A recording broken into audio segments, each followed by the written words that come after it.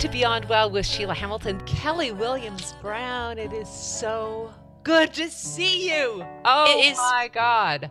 fabulous to see you, Sheila. I mean, it always is, but it's been too long, and I always love a chance to get to talk to you. And this is kind of both our wheelhouses. So, Yeah, your book had me, I read it in one day, beachside, and I'm thinking that I'm in the most hilarious, touching, poignant, funny, and then all of a sudden I'm crying. I need to know from the very start why you structured your book the way you did to reveal that you had a suicide attempt so late. It almost hit me like a frying pan, Kelly. It was so unexpected. oh, well, it was really hard. And, anytime we write a book, we figure out later what we wish we had done. And really, I'm happy with the book. But one thing that I would have changed is I think I would have let my reader know a little bit earlier. I tried to sort of weave in things like it's going to get very dark. It's going to get darker than I imagine. And, I did label the chapters right beforehand. I was like, hey, so this contains some suicide stuff. So if you don't want to read that or hospitalization, you can just skip forward 2 chapters and it'll be a lot happier at that point. But part of it was also that it was a surprise to me.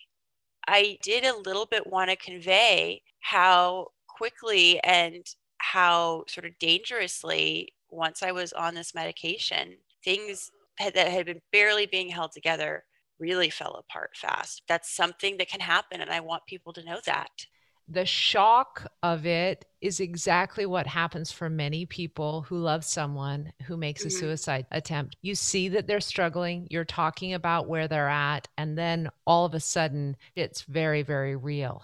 I want to parse out how much of this do you think was the ongoing problems with your divorce and the election and the broken limbs and all of the difficult things you dealt with in those 700 days, and how much of it was the reaction to a very bad prescription? I wish I could tell you. There's not a total way that I can. I will say that of all the things that happened to me in the book, setting the medication aside, the most painful one was the abrupt and still to me not entirely understandable loss of my 2 closest friendships. We were so close. I mean, one of them lived in the house with me. They were the people that I had dinner with. They were the people where we do this at Christmas time. And then this is how we celebrate this person's birthday by going to that, lodge. And they just gave so much shape to my life. And I didn't even know how to put a name to that grief until when I was at the hospital and someone called it catastrophic loss of chosen family. Mm. And I was like, that fits a lot better what I'm going through than my friends don't like me anymore and I don't know why. But a lot of it was also this medication. For me, as someone with major depression and ADHD, medication is absolutely life saving. But something that I personally will never do again would be to take a prescription from, maybe like now I see a psychiatrist, Yeah. someone who specializes in brain chemistry because it is funky. It is weird. Yeah. I've had experiences with an antidepressant where it didn't really work for me before, Yeah. but this one sent me into a mania and Yeah. also wasn't really addressing sort of the underlying problems. Now I'm still sad and I still don't like my life at all, but I have a lot of energy. I have no impulse control and I'm full of plans. Yeah. And that's a documented thing that happens. I don't want to put anyone off trying medication if that is what is part of your brain health, which it absolutely is for me. But I do want to say something I'll do in the future going forward is every time I'm on a new medication, I tell the people closest to me. Mm-hmm. I tell my mom, I tell my partner, my boss. And so I'll say, hey, I'm starting this. Please let me know if you see any surprising changes in me. Because, of course, we can't always see them in ourselves because that's part of what medication can do. You know what I mean? Yeah. The last time I saw you in person, we talked extensively about this very similar experience that I had, where my husband, who had, had a series of catastrophic losses in his relationships, ended up not being able to sleep. And so he asked a doctor friend of his for medication, and they gave him an antidepressant, and the exact same thing happened. And as you know, my husband completed suicide. And so forgive me for starting with such monumental place in your book, Kelly, but I felt like if I could only have talked to Kelly, if I could only have spoken to her. Yeah, if only me then could speak to me. And it's hard because, any medication you get, it has the pages and pages of warnings. And you're like, well, surely not. And I know it is impossible to navigate our mental health care system, and it's broken in so many ways. Yeah. And if you find a psychiatrist that is taking new patients, they're going to be like, great, I can see you in December. And right Yeah. now it's June, but you just have to make that appointment and establish that care eventually. Because as I say in the book, it's something that's literally 1/300th the size of my breakfast that can make me get up in the morning and enjoy life again. Of course, it's powerful. We Yeah. all have different chemistries. We all have different everything. That is one takeaway, is that, if medication is part of it, then be mindful and aware before you go in to take it. Be careful that it's a provider that you really trust and that you have built-in check-ins. Yeah. I'm going to just stay here for just one more minute and then move to just like the phenomenal writing and how honest and, oh my God, just brilliant you are, especially the way that you've used crafts to keep yourself alive. But I'm curious if once you went into your psychiatric stay and you began to sort of see, this is what I have to do to get out, and this is what I have to say to be able to Mm-hmm. have my freedom again. And if you actually made a plan for self-care and for self-salvation, because the one thing that I notice is people get so focused around getting released from psychiatric care that oftentimes after they're out, they're like, oh, wait a minute. I don't know who it is I'm going to call if I start spinning again, or I don't know what it is that I'm going to do that's any different. So, talk to me about your self preservation plan. Sure. And before I do this, I want to say that I mentioned by name in my book which institution it was that I went to. And overall, that was a really great experience for me. If it were any organ where I had been very, very sick on the brink of death, and then I got somewhere, I got the right diagnosis, Yeah. I was able to get medically stable, and I was able to leave with a care plan, that would be a very happy story, but it Yeah. can't be treated that way because it's a psychiatric hospital rather than a Yeah. hospital. Yeah. It was my Right. brain instead of my spleen. I do want to say that up front. When I left, I had an appointment set up with a therapist 2 weeks after I left, which neither my then boyfriend nor mother liked very much. They found that very stressful, and I understand why. And when I finally did see my therapist, he was a little incensed. He is like, I am not the appropriate level of care for you right now. And, he sort of went through, you've got inpatient, you've got residential, you've got intensive outpatient, you've Yeah. got blah, blah, blah, blah, blah. And then you've got therapy at the bottom. And that's where we are right now. And that's not enough. So with his help, I was able to find an intensive outpatient program, which was 3 hours a day, 3 days a week. And again, it was a care team. I spent an hour and a half talking to the psychiatrist there, which is more time than I've ever spent with any doctor in my life. You know what I mean? It's hard. You get 15 minutes, they're in, they're out. But this was like really an in-depth conversation. And then, it was a lot of like group work and a lot of some working with one-on-one with someone. And that was wonderful. It certainly was not a cheap proposition. I was buying my own healthcare then. I did have a decent plan, but I think it was still like a $30 or $40 copay every time. And that adds up over the course of 6 or 7 weeks. So that's one of the challenges, is that like I had the very best situation possible, and it still happened. And, that's another takeaway that people who have tried to navigate the mental health care system before already know so well. We have to do better because we're living in times of despair. People are disconnected. People feel like they don't matter. We're all very upset for different reasons about how the world is going. In addition to addressing those systemic things, we all have to be trying to find some inner peace so that we're as healthy as possible to face the challenges every day. One of the most lovely things about this book is how much I felt seen and heard because of your willingness to talk openly about Trump's election. For many Mm-hmm. progressives had this kind of deep dive in their psyches about how are we going to get through this at the same time that we went into a pandemic. And I don't get around the table with a lot of other liberals and go, Jesus, wasn't that destabilizing? And didn't you just feel like the world was ending? And did you just crawl under your covers? There is a way in which we all kind of outwardly pretended we're okay. People are posting on Instagram about, I just finished another manuscript. And I'm like, what I am not doing well. How are you doing these things? Kelly, thank you so much for just putting it out there honestly, how hard it was. Well, you're so welcome. With the caveat that, like, I'm sure there are people with different political opinions who felt the exact same way when Joe Biden was elected or when Barack Obama. Part of the terror was feeling I just didn't value the same things that my country did. And part of it was just fear because with a quote unquote normal Republican, which I think we can agree that in terms of presidential behavior, his was different. Some people liked that it was different.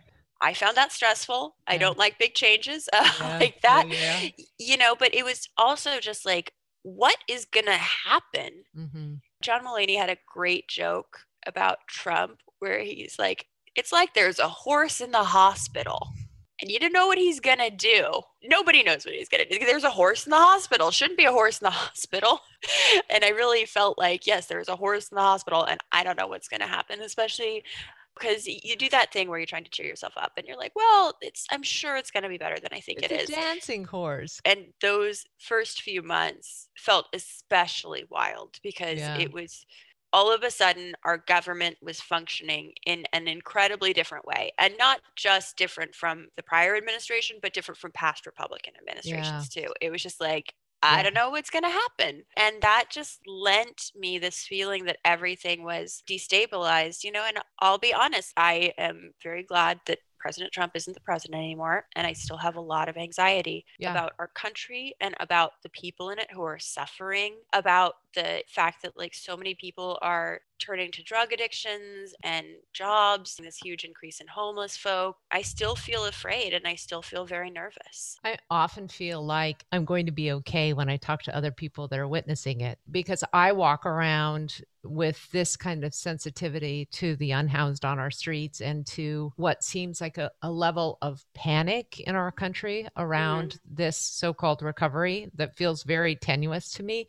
And reading your book helped me go, okay, there's somebody else who's noticing this. And also the fact that you continued to use humor throughout the entire thing is such a valve release. I mean, it just was like, yes, it is really hard. And we can also really find to laugh about. So, there's totally. you. And I do this anyway in my life. A lot of it I had to say, okay, what's funny about this? Because otherwise it's just a chronicle of someone sort of suffering. It's not suffering on a massive, it's a privileged suffering. I had a house, I had a place to live. When you can make a joke out of something, you claim a certain amount of power over it. Mm-hmm. Satire is the weapon of the powerless against the powerful. And in this case, the powerful was this crippling medical issue that I was going through. Yeah. Also, the physical injuries, which, even, I hope this is okay, quote unquote normies, people who tend to have a very stable, balanced mental chemistry can really get depressed, even with something that seems like a minor injury, like breaking an arm or something, because all of a sudden you are so reliant on others. Yeah. That's a frustrating feeling for a lot of us. A lot of us really don't feel comfortable asking for help. Yep. You're tired. It's hard to get around your home. In my case, I didn't have either of my arms. So I had gone from being a very able-bodied person in my 30s to have all sorts of, things like loofah on a stick to shower by myself. One of my arms was in a long cast, so it was bent at the elbow, but it went from my fingertips to my armpit, and the other arm was just strapped down to my waist. So I had one hand and I could use it to do things, but only if those things happened to be located right by my belly button, which I wish I had a camera because that would have been some prime physical comedy. I wish I could watch myself. I can't believe I didn't think to film any of it because I would have loved to laugh at that now. There are these periods where I really do feel like we all get kind of tested. My daughter was diagnosed in the same year that I divorced, and I kept thinking, I wonder if Kelly and I should just go down the list and just have this tap. But I did not break both arms, and I promise you, I think that your injuries made your situation way, way worse. And I will tell you, because I think part of it, Kelly, is that a little bit of it is, do we have enough self-worth to have people take care of us? That's part of the question that people ask themselves who are sensitive. And I can imagine for you, it was very, very difficult to now need almost 24-hour care. Yeah, that was hard. I think that would be hard for everyone. And I want to say for the record, I'm not a mom, but I know a lot of moms, and I think it was a cancer type diagnosis, Yeah. correct? Yeah. Yeah. I think if you said to any mom, how would you feel about your 17, 18-year-old being diagnosed with cancer? Which would you rather have, that or you break both your arms? I think everyone picks two arms broken. So it's not a comparison, but I just want to put that out there. Um, well, and another really tough thing about being injured is that you're in pain. Yeah. It's something that I've been lucky enough not to have, but there's so many people in chronic pain, and it's hard to overstate how much of your energy that takes away That's from right. you and your ability to do the healthy things that will make you feel better, like socializing, like Yeah. going on a walk. All these things are such uphill battles, and on top of that, you have to be very careful about your painkiller use, because Yeah. so many people's lives fall apart that way. They break something or they have a back injury, and now you've got, you know. So for me, like, kind of, to circle back to the title, for me, Do you see how I'm going in reverse than most of the no, I podcasts love that it. you've done? You're like, what the hell is happening? Because I start at the thing that everyone else carefully builds up to. And you're like, Sheila, what are you Sheila. Well, doing? I have an amusing story to tell you off once we're off record, but Okay. I promise you this is like far from the most shocking interview I've had, and I love it. I mean, I think it's great, and I think it's important. And like, really, if you ask me what message do you want people to take away from your book, the one that you started with is absolutely one of the primary ones. Having crafts, I could do one craft when I had both my arms broken. Wow. And which one was that? The stars? Was that the little That was the stars? stars. They are beautiful. They look like little chiclets. I know people always Yeah. expect they're candy, and usually by the time they look close, they realize they're made of paper. But Yeah. sometimes they don't, and that's fun too for me. Yeah. I'd For that, probably eat a lot of those at your house if I came compliments. over. Looks No. pretty, but it's not an eating thing. If you taste it, it's Yeah. gonna taste like paper. And So, also you could fold those by your belly button, right? yep, like an otter or in reverse or something. But then I could sort of like scoop them in my hand that's by my belly button, and like sort of get up and walk over and like let them fall in the bowl. Oh, it was a pathetic time, Sheila. No, but honestly, just the fact that you found something creative to do says to me that you were ready to live again. I mean, to me, that because otherwise you spend a lot of time ruminating and you spend a lot of time in your head and don't use your hands, right?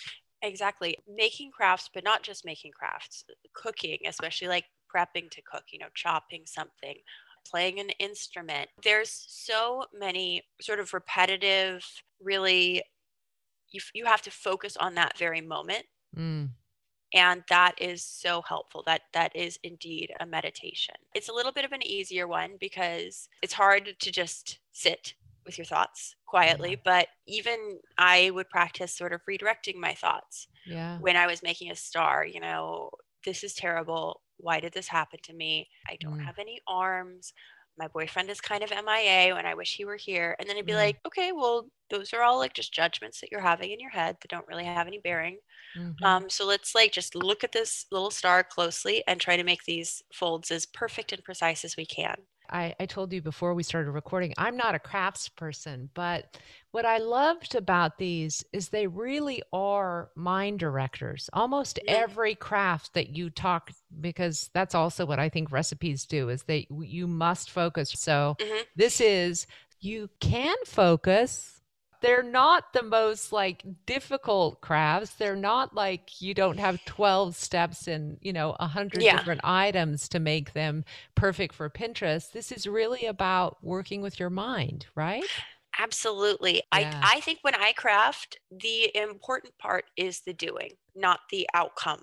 And Yeah. I try really not to have a specific expectation. Like if it turns out nice, that's wonderful. My dear family friend Carol, sort of a secondary mom to me, is an artist, and she said, I really don't try to think a lot about it once I'm done. She's like, sometimes Oh, I really wow. don't like it, and then I like it later, or sometimes I do like it at first, but then later I'm like, oh, I don't like this. And she's like, but that's not really the point. She's like, if other people want to enjoy it, that's great. But for me, it was the making of it rather than feeling like, okay, I should do this, and then it should turn out like this. You know what I also just thought was brilliant was the difference from you looking back at you, the person who wrote your breakout New York Times bestseller book, Adulting, versus this very human look at what happens to us when we have to confront our darkest, weakest, most vulnerable side. I want you to talk a little bit about some of the conversations you had with yourself regarding that girl who wrote the first book and the girl that you had to be to save your own life. It's funny because I was like, wow, does this book cancel out adulting? And I really don't think it does. Adulting was a reported project, and Yeah. it's full of like good practical information, much of which I was using even during these times, on how to properly wash your clothes and Yeah. how insurance works, that other people had told me that I did not have within myself. So Yeah. I maintain that adulting is a good read. And I've always done this. It's not just with adulting. I try to present myself as very together. I dress up every day. Mhm. I wear a dress every day because I like how dresses look. And I'm someone who can talk in front of a crowd. And I'm someone who is outgoing, albeit still an introvert. Like, Yeah. my social battery drains fast, but I do have one. And then when I couldn't maintain that, I just disappeared. Mm. When I didn't have it in me to get up and go out and socialize and see people and do things, I just didn't reply to texts. My world really, really shrunk until it was basically the size of my little house and the 3 or 4 people that I was close enough to. It's okay to be someone who likes to appear composed in public. Like, there's nothing inherently wrong with that. Yeah. You know what I mean? Totally. If somebody asks me how I'm at the grocery store, I'm not going to be like, You have an I'm in a deep hour. depressive episode. Last night, I had some passive ideation. You know what I mean? Like, you're not going to do that. But to me, it was a real challenge, to be honest and open, because I've never really written about myself. I was a newspaper Yeah. reporter, and I had a column where sometimes I would be doing something silly, like visiting baby animals, but nothing serious. And even in adulting in my second book, Gracious, I was like sort of more of a foil of irresponsibility and unknowing to compare to this person who did know Yeah. what was going on. And it was hard. It was really personal. But now on the other side of it, everybody's like, wow, I can't believe, you were so honest and you talked about so much. But part of my ability there to have been honest about that is taking an advice that I got from you, which is that I didn't write about it while I was going through it. Yeah. I didn't put these stories out while I was still so vulnerable. Yeah. I waited. I made sense of everything. I Mhm. did the enormous heavy work of changing my life in a Yeah. lot of ways. And now I do feel like a very different person from the Yeah. person in the book. And it's almost like I have a tremendous amount of sadness and compassion and Yeah. fear for that version of myself, and gratitude that I came through it when that really easily could not have happened. And so that's a long winded way of saying it felt hard to be honest, but also in some ways, in a weird way, I do not think that the message of this conflicts with adulting. I think sometimes the older we get, the more sort of real tough challenges we have, not necessarily as a function of age, but as Yeah. a function of time.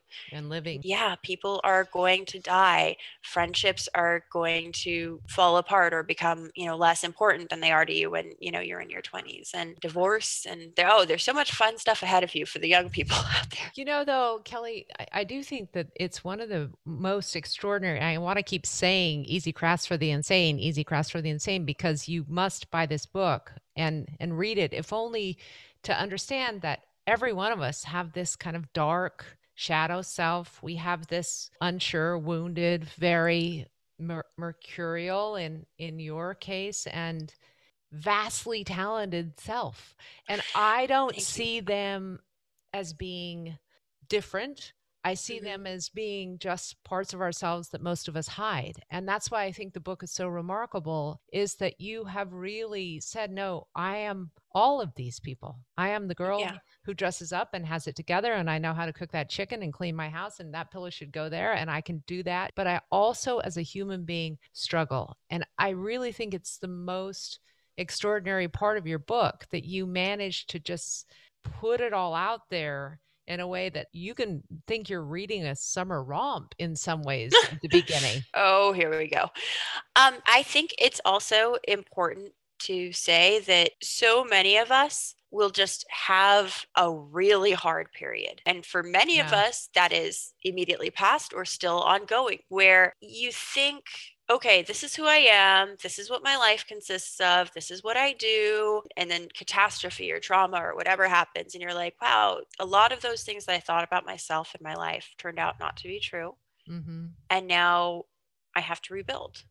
I think, yes, those people do live within us. When I was talking about this with a friend of mine who is a manager or boss for many, many different people, and he hears a Yeah. lot of different kinds of problems. And he's like, you have no idea how close everyone can be to the edge, where Oh, it's yeah. just one thing that can send you over. And my takeaway from that and my response to that is, okay, I need to build a life in which I have lots of little life preservers. You know what I mean? Lots of Yeah. things that keep me tethered, and lots of things that get me out of the house, get me Yeah. going, interacting. And so my time since the end of these books has really been a lot of that work. Mm-hmm. It's not just one bad period. It's not your 700 days that you describe. I think that, suffering is part of being alive, and Yes. it's how we choose to go through the suffering and who we choose to reach out to and what we can derive from how we make it. One of the wonderful things, I always say this to people who make attempts in their teens or their 20s, you have just done your PhD for life. You Yeah. have just figured out how to live. That's a horrible way to think about getting your PhD, but what I'm saying is there's a reason that if we explore these circumstances with a lot of curiosity and we find ways to better ourselves and to be more generous and to be more really holistically healthy, Hmm. then was it worth it? Was maybe this Yes. is preparing us for the next worst time. I always I, tell people, Kelly, if I yeah. hadn't lost my husband to suicide, I would not have made it through my daughter's diagnosis. I know that because Yeah. I didn't have any of the skills for coping. None. Yeah. And people say, I'm so sorry that you went through all this. And I'm like, well, I'm not, because I now know that I can get through so much more than I thought I could. I know that I can persevere. I just have so many skills and abilities that I used to not have. And it made getting through the pandemic and the quarantine much easier for me, even though within a week, all these outside things that I had built to keep myself strong and safe were just gone. My Girl Scout troop was gone. My trivia night was gone. My part-time nonprofit job, which really gave me a lot of structure, which is very helpful for ADHD people, gone. And I thought, wow, how is this going to be? But what I found out is that I could continue doing that work, and also all of the internal work, like so many different coping mechanisms and skills. My belief system, quite a bit of it takes after my grandmother, who was a Zen Buddhist, and having dialogues with myself where I'm like, brain, I hear you're saying something mean. And I don't know if I actually need that input right now. So we're going to shelve this for a while because I'm in the middle of trying to have a conversation. Yeah. So, if you want, we can bring this back up later. And even just doing little things like labeling my thoughts. I'm having a feeling about being worthless. I'm having a feeling about helplessness for my future. These are just things that my brain is choosing to do. And it has done a lot of good for me Yeah. to realize that emotions in a given moment, they're like the weather. You can't control them. It's Yeah. okay to have them, but that's a good time to be like, okay, well, should I open my umbrella? And doing that kind of stuff has also been very, very helpful for me. But all of these are my techniques and things that have worked for me. And I really can only speak to my journey in Yeah. in this. Except for that they're evidence based. There's a lot of really big double blind studies that back up what you just said. So I Yes. want people to hear it and listen. I also really want people to read this book. This is not a book for people who have mental illness. This is a book for people who want to learn about the human condition and the extremes of what we can suffer and still get through it with a lot of humor and grace. What do you want people to come away from after reading your book? I want, just like you said, for people to know that we can endure so much and we can do so much that we are not aware of until we're called upon to do it. Mm, I want people to know that sometimes life just sucks. Sometimes it does. It can suck for a while. My friend Allison told me something really smart. She said, after a terrible breakup with a long-term person, you open your eyes in the morning, you wake up, and for maybe 15 seconds, you don't remember that has happened. Yeah. And then you do remember. And those 15 seconds are the best part of the day. And don't feel like getting out of bed, because getting out of bed means getting up into the world where this happened. You walk down the hall and you just hate everything. You hate this picture of you back when you were happy. You hate the Crest Corporation. You hate your toothbrush. You hate your teeth. But she said, you just have to acknowledge that you're not going to feel like this forever, because nothing lasts forever. And presumably in the future, you're going to want to have your teeth. So you just brush them anyway. And that's been really helpful to me. And just remembering we all have highs, we all have lows, brain stuff or not. And some times in our lives are going to be full of joy and excitement, and some parts are going to be tedious, difficult, seemingly impossible. I would like people to take away the medication thing that we talked about at the top of the hour, and I'm really glad you brought that up. Yeah. And I would like people to take away that a lot of the sort of exterior work I've done was things to get me not spending as much time on Instagram or Facebook or Twitter, or just sort of on screens in worlds that I don't fully belong to, and really find face-to-face activities. Volunteer opportunities. I have a little park across the street. It has a festival every year. So I love volunteering for that. And sometimes, they'll do little work parties out there, and I'll be there too. I've gotten to know all of my neighbors. I've found ways to tether myself and take myself out of my head. And I think even if we feel like we're a shy person, that those meaningful relationships can be really helpful. And sometimes they happen online, but more often they're face to face. Yeah, I'm so glad you said that, because just the data that we're seeing about people under 30 in terms of the amount of hiding that's still going on post-pandemic, people really not making reentry very well. It's really much more difficult than a lot of people are acknowledging. Especially for people who struggled mightily during the pandemic. So one of the things you can do is definitely pick up this book. Did you read your own book for the audiobook version as well? I did. How was that when you actually read the hardest part? Oh, it was really interesting. I went through so many rounds of edits with this book, probably 6 or 7.